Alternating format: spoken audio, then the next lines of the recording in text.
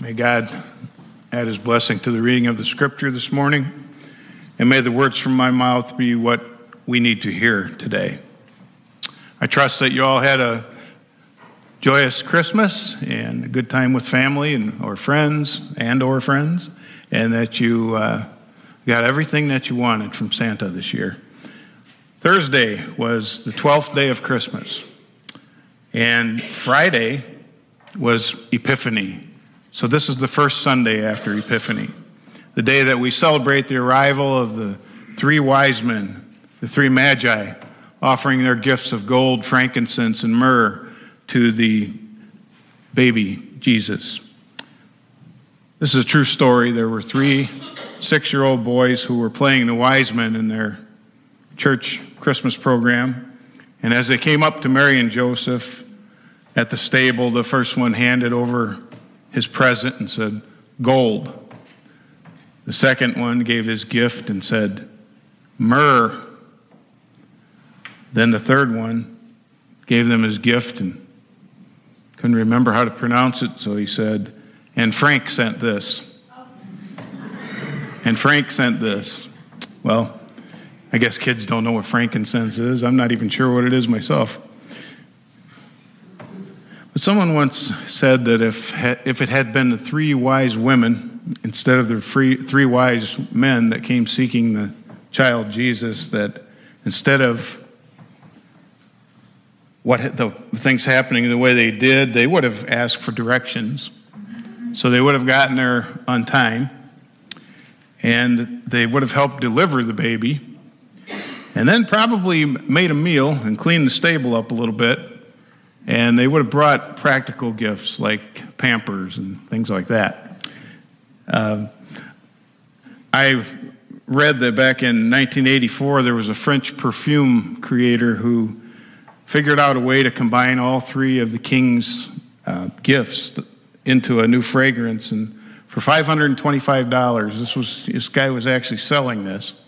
You could get a 24-karat gold-plated flask, which contained 1/3 of an ounce of amouage. I think I'm saying that right. The perfume was a blend of frankincense and myrrh. I wonder how many bottles of that he sold. I also wonder what kind of men the 3 magi were. In the tradition of our faith, we sometimes give them names. We've heard the names Gaspar, Melchior, and Balthazar. Say that 10 times. In some pictures of these men, we see 3 different racial features with them. We see Melchior as a European, and we see Balthazar African, and we see Gaspar as Asian. They're supposed to represent people from all around the world coming to seek Jesus. Well, the 3 men also have been called kings. Obviously, they were not poor people. They brought very valuable gifts. Herod and all of Jerusalem wouldn't have been upset if 3 poor people were to come into town looking for the newborn king, but Matthew tells us that after Jesus was born, during the time of King Herod, that Magi from the east came looking for this king, this baby, who was going to be the king, and they said, "We saw his star and we come to worship him." Well, when King Herod heard this, he was disturbed, and it says that all of Jerusalem with him. I doubt that 3 nobodies would have disturbed Herod as much as these 3 supposedly important people would. They have also been called wise men, of course. For sure, they studied the stars, astrologers maybe. They had seen this star, and this star was unlike any other star that they had seen, and so they followed it, and it came to rest over the house where the young child lay. Now, it's worth mentioning here that this didn't happen on the night of Jesus' birth. This happened later, a little bit later on. The scriptures tell us that they arrived at the home of the child Jesus, and that it did not happen at the same time, even though we sometimes see that in manger scenes and in Christmas programs. The timing was a little bit different. But it's really a very dramatic scene. Magi, kings, wise men coming to see this baby and to worship him. European, African, Asian. We really don't know much about these men, but we do know three things. They were men of action. They saw the star and they followed it. These are the people in every generation, even up until now, who contribute to the advancement of the human race. People who see stars and follow them. There's a writer named Benjamin Disraeli who said this: the secret of success in life is for a person to be ready for opportunity when it comes his or her way. H. Jackson Brown Jr. put it this way. He said, opportunity dances with those who are already on the dance floor. These three men saw their star, and without delay, they got on their camels and they hit the road and followed that star. In 1982, there was a woman named Celeste Tate who was shocked when she saw how much food that supermarkets throw away.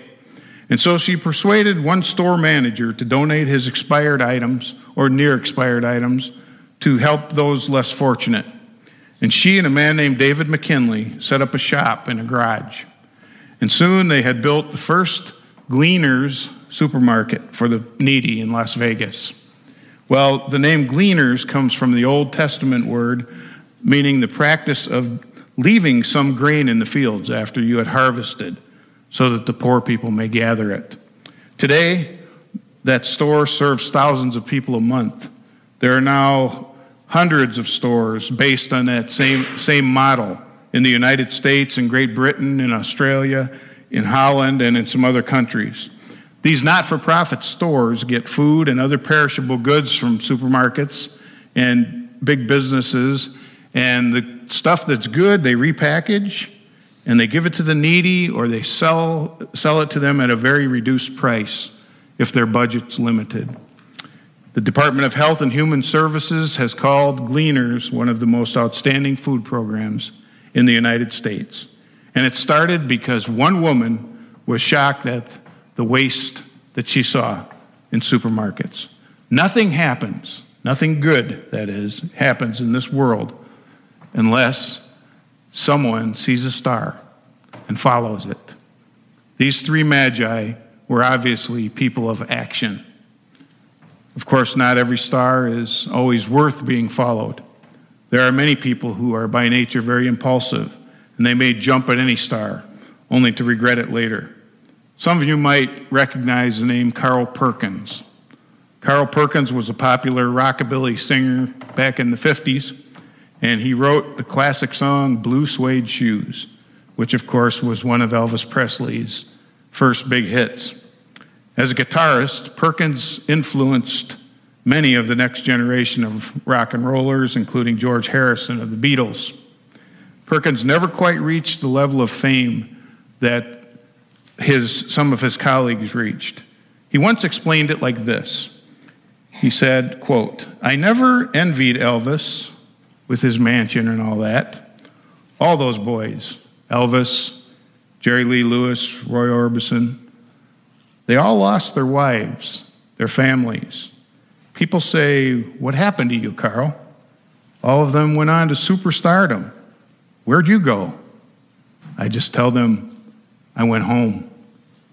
And that's a good place to be."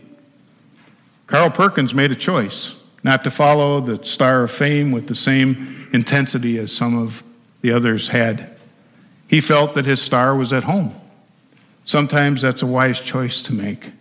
Still, if we all chose to stay at home, of course, the world would come to a grinding halt, and we wouldn't see many of the wonderful things that we see and experience. The three magi were men of action, that's for sure. And they were men of determination. Their adventure might have seemed to be a foolish adventure at times, following the star that they had seen in the east. But they kept at it until the star they followed came to rest over a house, and then they knew that their journey was complete. I love it when people follow through on a meaningful task. and see it through until it's completed. Whether that task is a business, building a business, or a home, or a ministry, or whatever star they may be following. Mary Kay Ash, who built Mary Kay Cosmetics into a corporate giant, once said this: "If we ever decide to compare knees, you're going to find that I have more scars than anyone else in this room. That's because I've fallen down and I've gotten up so many times in life." These are the people who are successful in the world. People who refuse to give up. People who follow their star, regardless of what the obstacles might be.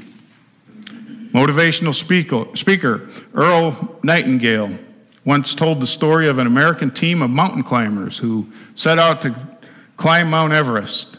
Before the team left the United States, a psychiatrist interviewed each of them, and he asked them the same question: "Will you get to the top of Mount Everest?" There was a wide assortment of answers from different members of the team. Some said, "Well, Doc, I'll do my best. I hope we make it." Some said, "I'm going to sure try." And they each knew how big the challenge was.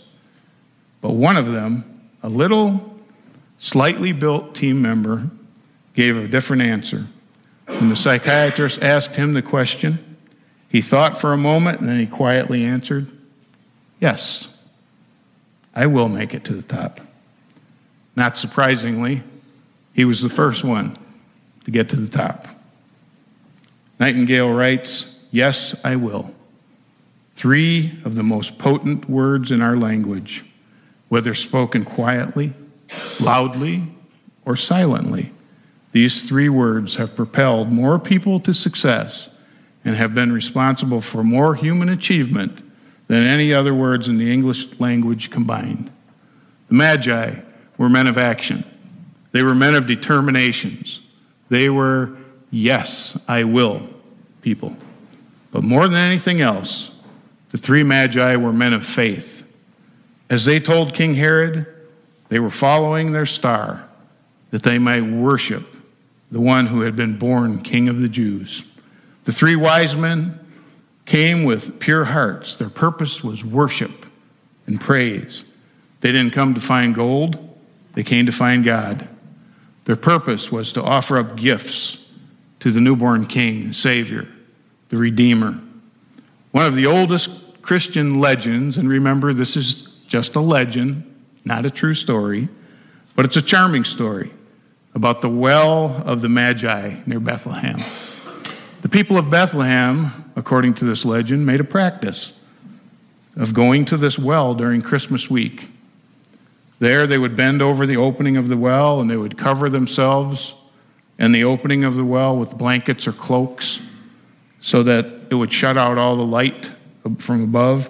And then as they looked down into that dark well, the Star of Bethlehem, according to them, could be seen moving slowly across the water, but only could be seen by those who were pure of heart.